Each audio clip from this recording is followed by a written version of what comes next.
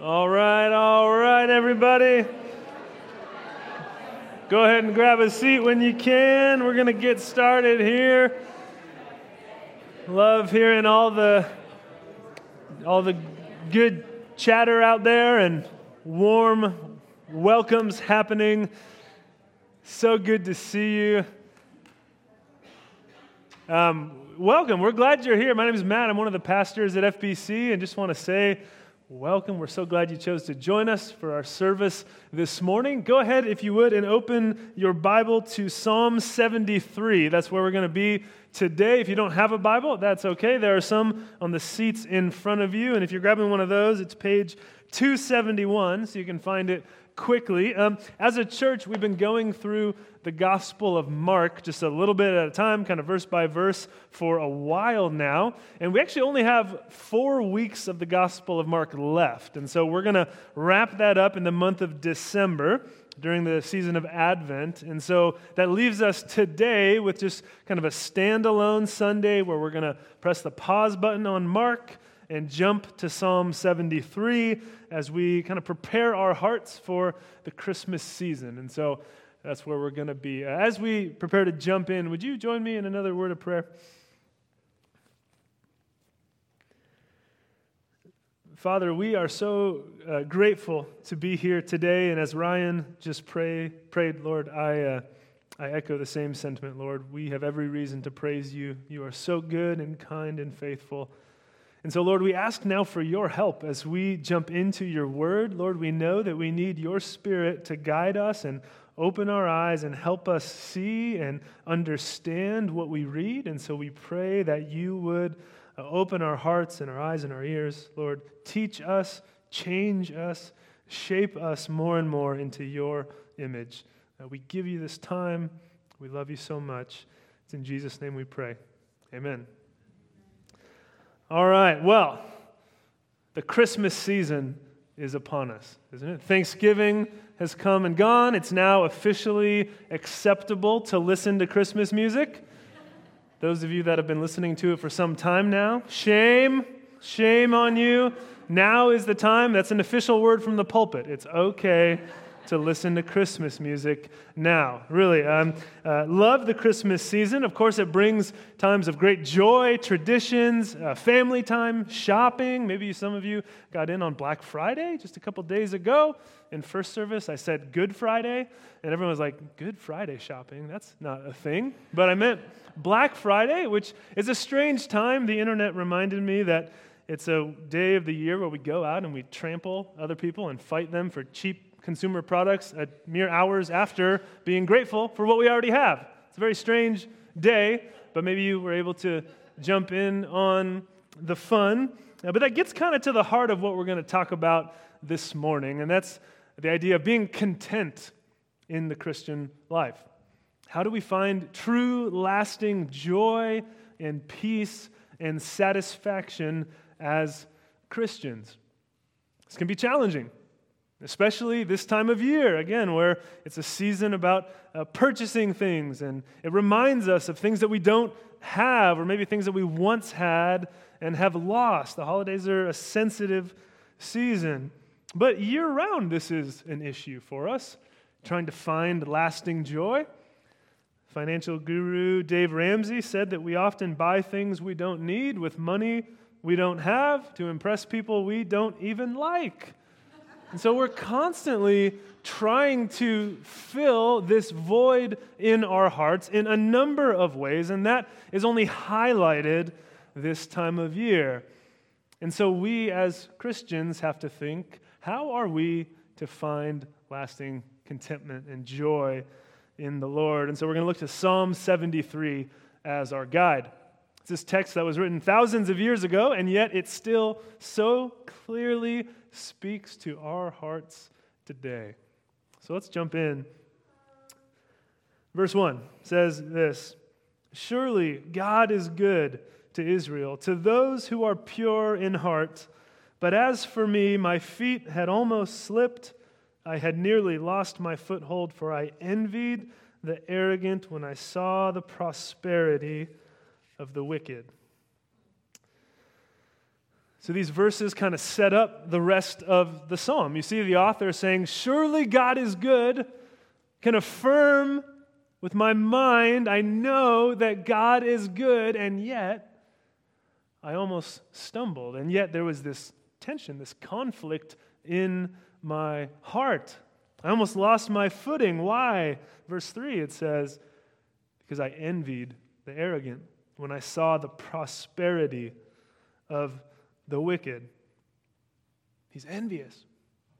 He looks around at the prosperity of others, and he realizes all the things that he doesn't have. Envy is this feeling of discontent, feeling resentful, this bitterness that wells up inside of us when we look around at other people's possessions or lot in life or the good fortune of others in contrast to our own lives. I mean, simply put, we see that others have things that we want. And we see why the author is envious. He gets a little more specific, you see, as the text continues in verse 4. He's looking around and he says, they have no struggles. Their bodies are healthy and strong. They're free from common human burdens. They're not plagued by human ills. Therefore, pride is their necklace. They clothe themselves with violence. From their callous hearts comes iniquity. Their evil imaginations have no limits. They scoff and speak with malice. With arrogance, they threaten oppression. Their mouths lay claim to heaven, and their tongues take possession of the earth. Therefore, their people turn to them and drink up waters in abundance. And they say, how would God know? Does the Most High know anything? This is what the wicked are like, always free of care. They go on amassing wealth. All right, so what do we see in the text? Verse 4, these people, they have no struggles. They're healthy.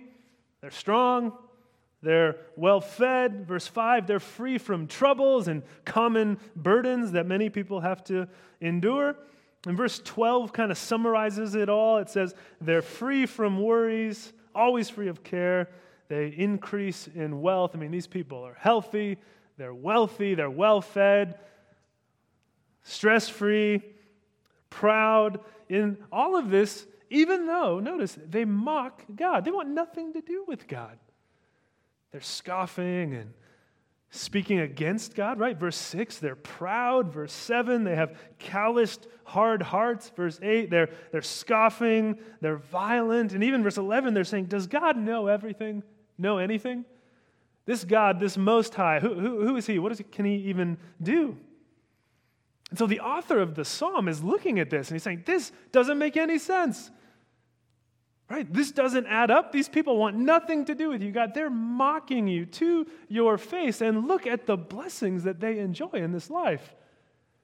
Again, they're healthy, they're wealthy, they're well-fed, they're at ease.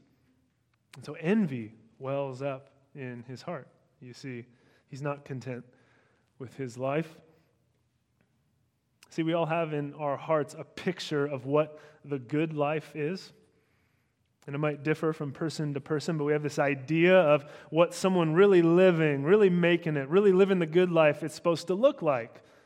And so the author of the psalm has that, and he says, well, it's about health and wealth and ease and being stress-free and being joyful in all these things. And he's saying, they're living the good life, but I'm not.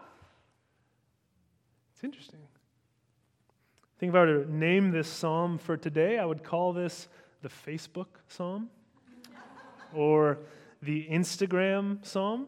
I can almost picture the author as he's writing this, just kind of like scrolling on his phone through Instagram or through Facebook and just getting irritated and bitter at all the things that he sees. Like, oh, my friend Jim bought a nice new car. Or, oh, Sarah took her kids to Europe again. Oh, that's great. Or, oh, Joe got a promotion. Or, oh, that nice couple, they just bought a house. Or, oh, my friend Kevin is engaged. I'd love to be engaged. Or, they just had kids. I'd love to have kids. Or, wow, her fiance just brought her flowers again. Wow, all these things that I don't have, and you're seeing it in other people. Online, you're scrolling through, and envy's welling up in your hearts. and he's bitter about it. I know I've seen that in my own life. I'll go on social media and scroll, and after a few minutes, you're just mad. You're just like angry and you're irritated, but you don't exactly know why, because you've just been hit with like a dozen or two different things that are kind of irking you emotionally, and it just leaves you in kind of a bad mood. Or maybe I'm the only one who can relate with that, and you guys are all immune to the struggles of social media. It's okay, you can pray for me. But it's not just social media, right? We look around. Even before social media was around, we had envy and comparison and looking at other people's families and the vacations they go on and how well their kids are doing or how healthy things seem to look for them. And we are burdened with the reality that that's not the way we're living right now. And why don't we get to enjoy those things? And so envy is in our hearts. Maybe you can relate.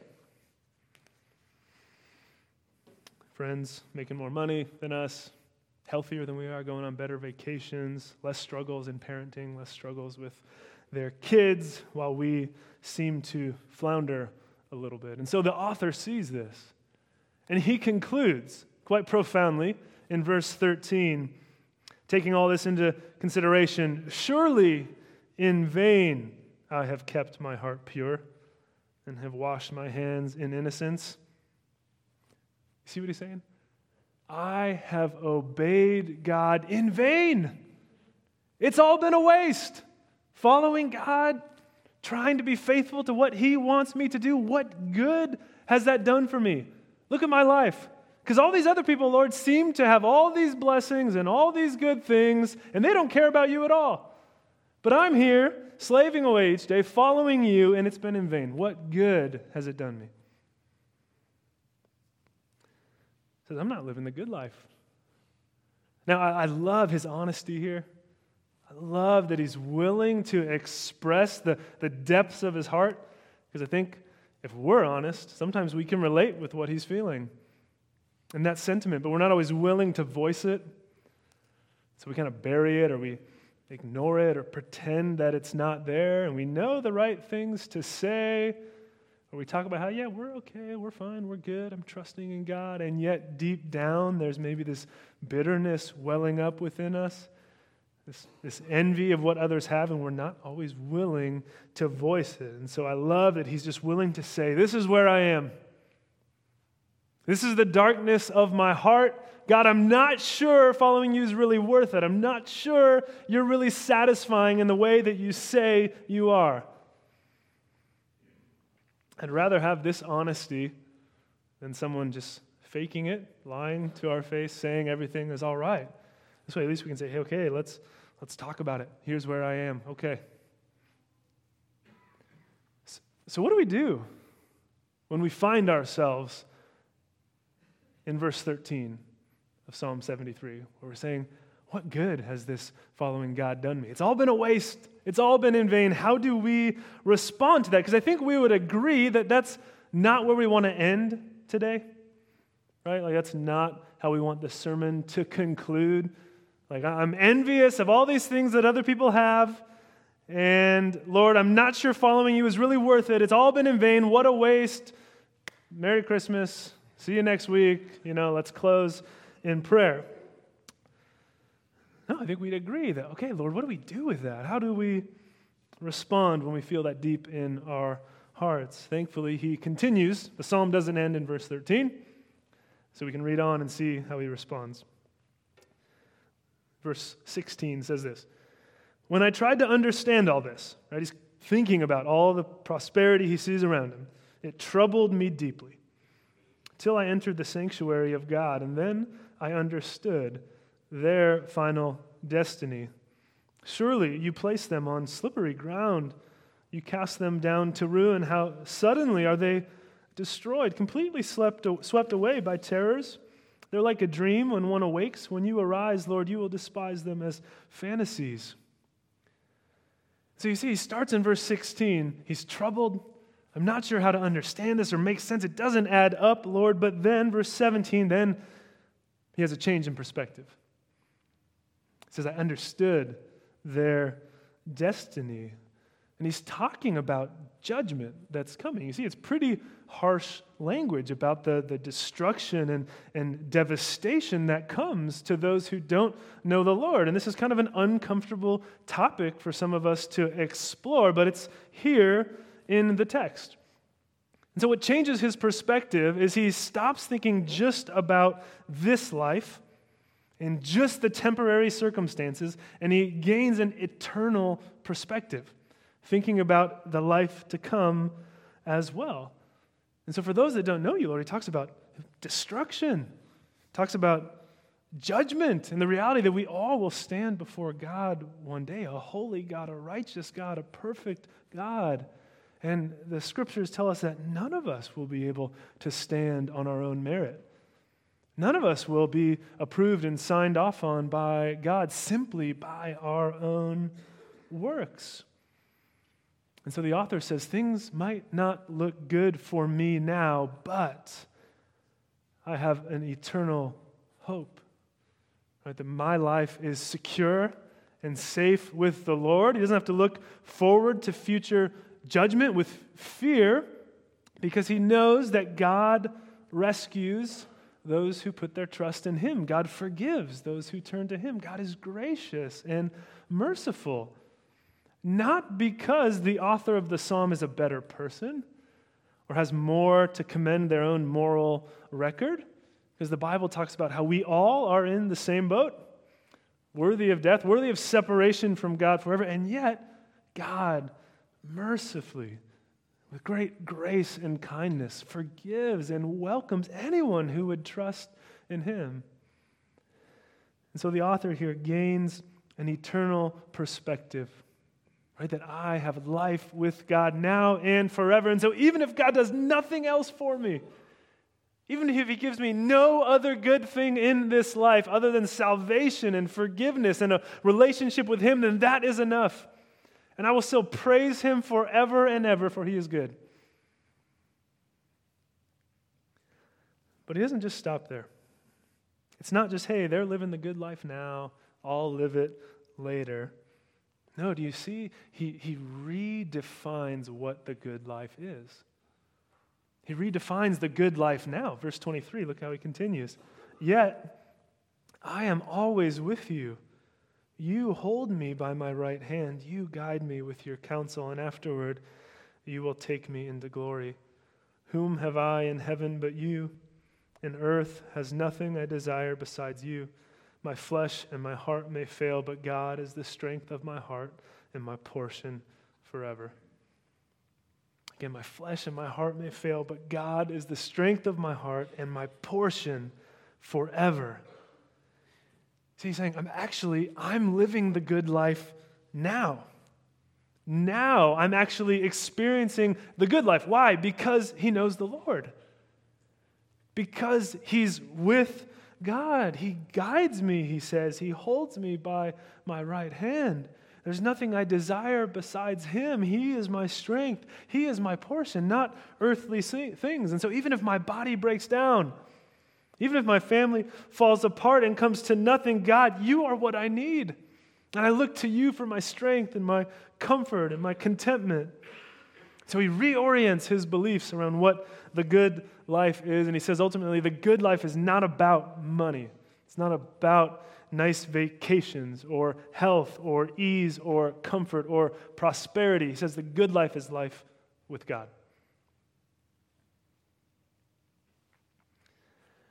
Now, I don't bring this up, we don't look at this to make you feel guilty about the good things that you enjoy, because we all have comforts and good things in our lives. And so the point is not that we should be embarrassed or guilty about enjoying health and nice vacations and family and unity and all those good things. That's not the point. But the point is that the root of our joy is not in those things.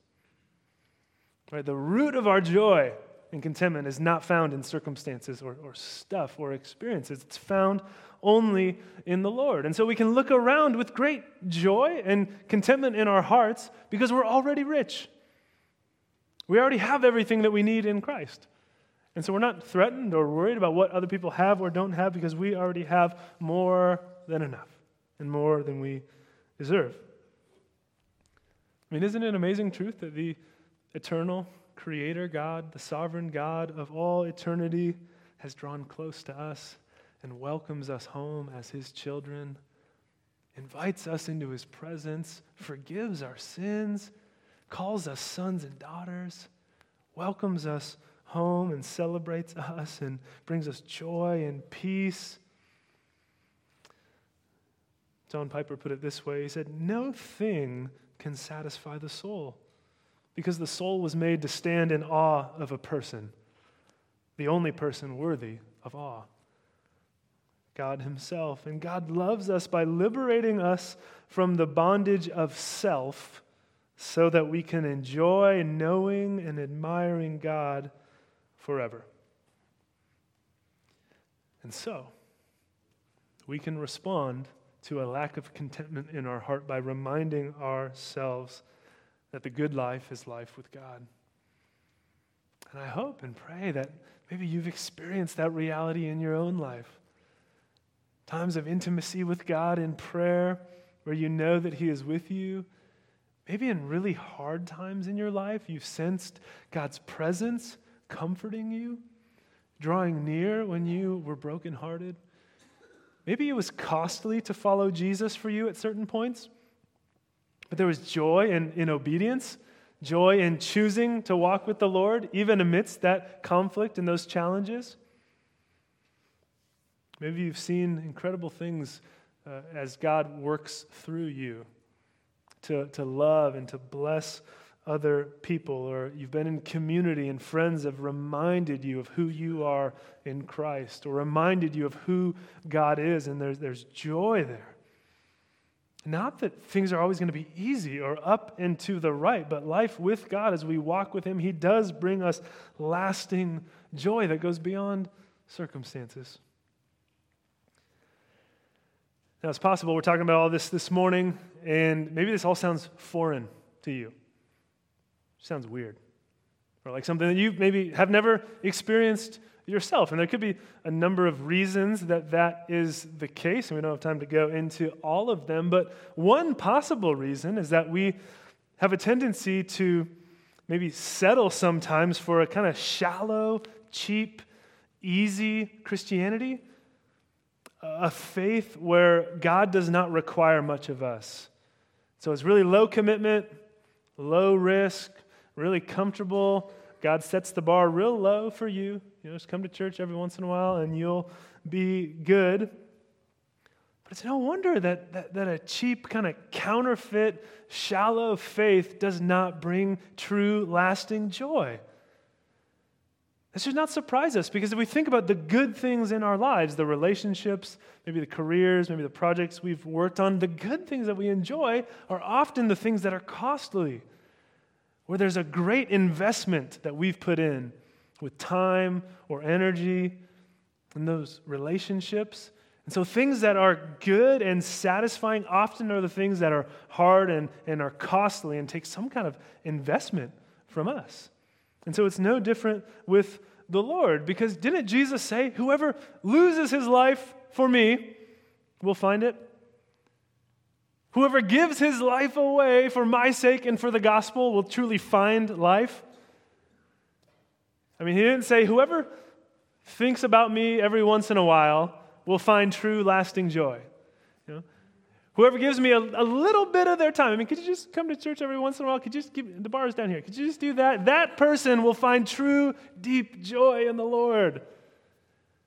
No, he says, whoever is all in for me, that's where they will find life. That's who will find true, lasting joy.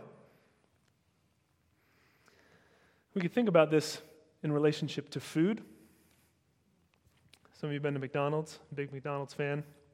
Big fast food fan. Ask my wife. I've never met a fast food restaurant that I don't love, deeply love. I mean that. But you can go to McDonald's, and you should, and get a cheap hamburger or a cheeseburger, and it costs you what? $1? What's a McDouble cost nowadays? I don't know, $1.50, something like that. And you get a cheap meal, right? It's easy, it's quick, it's cheap, doesn't cost you very much, and there you got lunch. But if we're honest, that meal is not always the most satisfying or filling, you find yourself hungry pretty quick afterwards, or maybe regretting that you ate it for a little bit, right? Now, compare that to Red Robin. Come on. Red Robin, love me some Red Robin. A little bit more expensive than McDonald's, right? A burger at Red Robin, $10, $11, $12, plus you get the fries on the side. Love Red Robin. Delicious, right? You eat that burger, it costs more. But it's filling. It's satisfying. You're going to be full for a little while longer. You're not going to want to eat for a few hours after you go to Red Robin and eat that burger and fries, right? And so compare those two. Sometimes we want McDonald's Christianity. It's cheap. It doesn't cost us much, but there's not as much joy or lasting fulfillment. And when we really need Red Robin Christianity, can I get an amen? I mean, we're preaching now, people. Come on. Red Robin Christianity, really, it's costly, but it's filling, it's satisfying, and there's great joy there. So I think that we all need to consider, are we taking steps of faith with the Lord that might be costly, that might be a little bit risky, where God expects something of us, and yet in doing so, we find true life and find true joy in walking with Him in it. And so the author of Psalm 73 reaches that place, and a lot of us want to be there, but notice there's a hinge, a turning point in the text that allowed him to get there, to realize these things about God. You notice it maybe back in verse 16 and 17. He said this, "When I tried to understand all this, it troubled me deeply." Right? He was considering the prosperity of all these people. They don't care about you, God, and look at all the good things they have, and I don't have those things. It troubled him deeply to consider that. Verse 17, "Until I entered the sanctuary of God." It was troubling to me, but then I entered the sanctuary of God. That's when it changes. And so what's he doing? When did his perspective change? It's when he engaged in worship. He went to the sanctuary of God and he worshiped God. He turned his eyes to the Lord. That's what changed his perspective. See, whether we're in church, or at the mall, or at home, watching TV, on our phones, whatever we're doing, we are being shaped and formed into a certain kind of person. And we're absorbing and being formed by the values and the attitudes of the things that we engage in and the things that we look at. Again, whether we're shopping at the store, or shopping online, or going for a walk, or spending time with family, or at school, we are being formed into people that value certain things. We become what we behold. That which we continually put in front of us, we begin to look more like it and be shaped into its image, which is kind of a scary thing when you realize the average adult spends 2.5 hours a day on their phone, me included. But so, if that's true, that we become what we behold, then when we behold God and turn our eyes to Him in worship, what happens? We begin to be shaped into the type of people who love and value God, who desire what God desires, who look more and more like God and celebrate Him. See, worship changes us when we start to look at God and realize who He is. And by worship, I don't just mean singing. I don't just mean songs. That's part of it. But worship is a lifestyle where we give of ourselves to God in prayer, out in our homes, out at work, a life fully devoted to Him, serving God, loving others in His name, giving sacrificially. And yes, the corporate worship service on Sunday, when we gather together to lift up the name of Jesus, to make much of Him, to look at Him and His glory together. When we worship, it reminds us who God is. It reminds us what God has done. Reminds us of this eternal perspective, this bigger picture that sometimes running around in the world we miss and we lose sight of. So that's why we need worship. Without it, we end up back at the beginning of the psalm, envious, bitter, looking around at what other people have. Without worship, we end up just looking at ourselves and the things we do or don't have, and we get frustrated. But when we worship, we get a picture of who God is. And we're reminded that the good life is life with God. That's why at FBC, it's our hope that our worship services really just scream, look at Jesus. I mean, that's really what we hope to leave you with this morning and every morning is look at Jesus. Not look at that pastor or that staff or that nice building or those great little mini quiches that were so good. We don't want to leave you with that. Really, we want to leave you with look at Jesus. Look at this glorious God that we know and serve that loves you. What an amazing truth. It's when we behold His glory that changes us and transforms us. And so it's really not my hope to be here to really to entertain you or to give you some life tips and tricks from some inspirational spiritual guru. That's not why I'm here or who I am. My goal and the goal of really anyone who speaks from up front here is to point us to Jesus. Say, look at Jesus. Look at how good He is. Look at what He has done that we might worship Him together. And sometimes, even in church, but often in life, it's like we go to the Grand Canyon, but we stay in the parking lot. Think about that. Wouldn't that be a shame? You go to the Grand Canyon, you make that drive, but then instead of getting out of the car, walking up to the edge and that vista, the viewpoints that they have, and really taking in the beauty and the majesty and the greatness and the glory of what stands in front of you, wouldn't it be so tragic to go there and then just stay in the car, in the parking lot, and like scroll on your phone or look in the mirror, like, you know, doing your makeup or checking your teeth or something. You just stay for like an hour in the car looking at yourself or looking at other people and being mad about what other people have, rather than getting out of the car, going to the edge and looking at the Grand Canyon and standing in awe of this transcendent beauty that's in front of you. How tragic would it be if we came to church and just kind of looked at each other, or I just kind of like gave you a little pep talk and made you feel real good about you? You're awesome. You're great. No, that's not why we're here. We're here to look at God, right? To get out of the car, to go to the edge of the Grand Canyon and stand in awe together.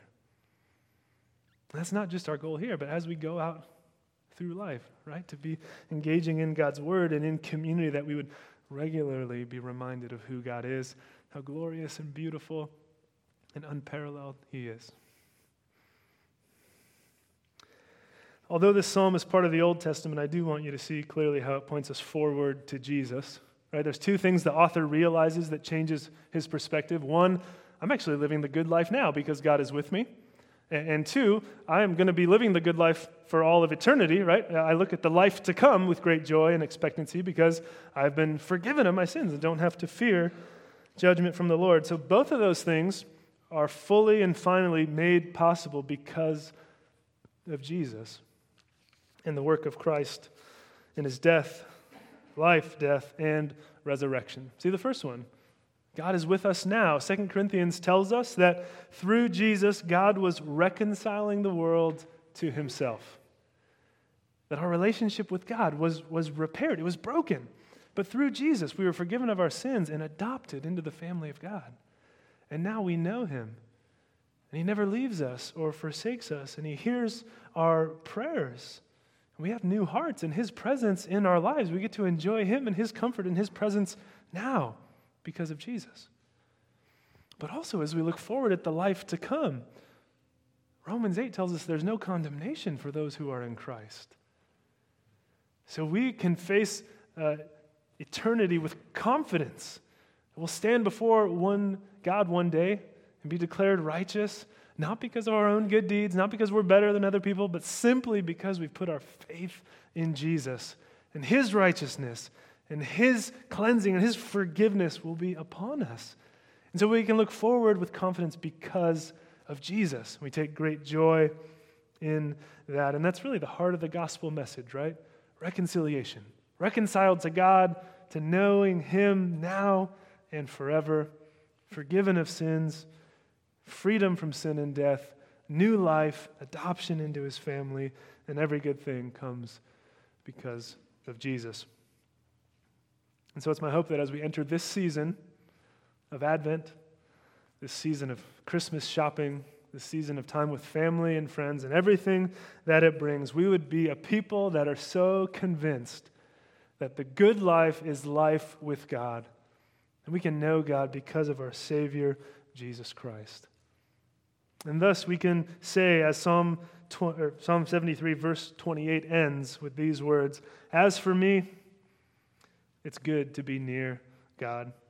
I have made the sovereign Lord my refuge. I will tell of all your deeds." Let's pray. Well, Father, we thank you this morning for your word. It challenges us, it convicts us, it reminds us of who you are. And Lord, we're just so grateful for what you have done to save us, Jesus. Thank you for your incredible love and mercy and kindness to us. Thank you that we can be adopted into your family, to be called your sons and daughters because of what you've done, Jesus. We worship you this morning. We praise you and thank you. It's in your name we pray. Amen.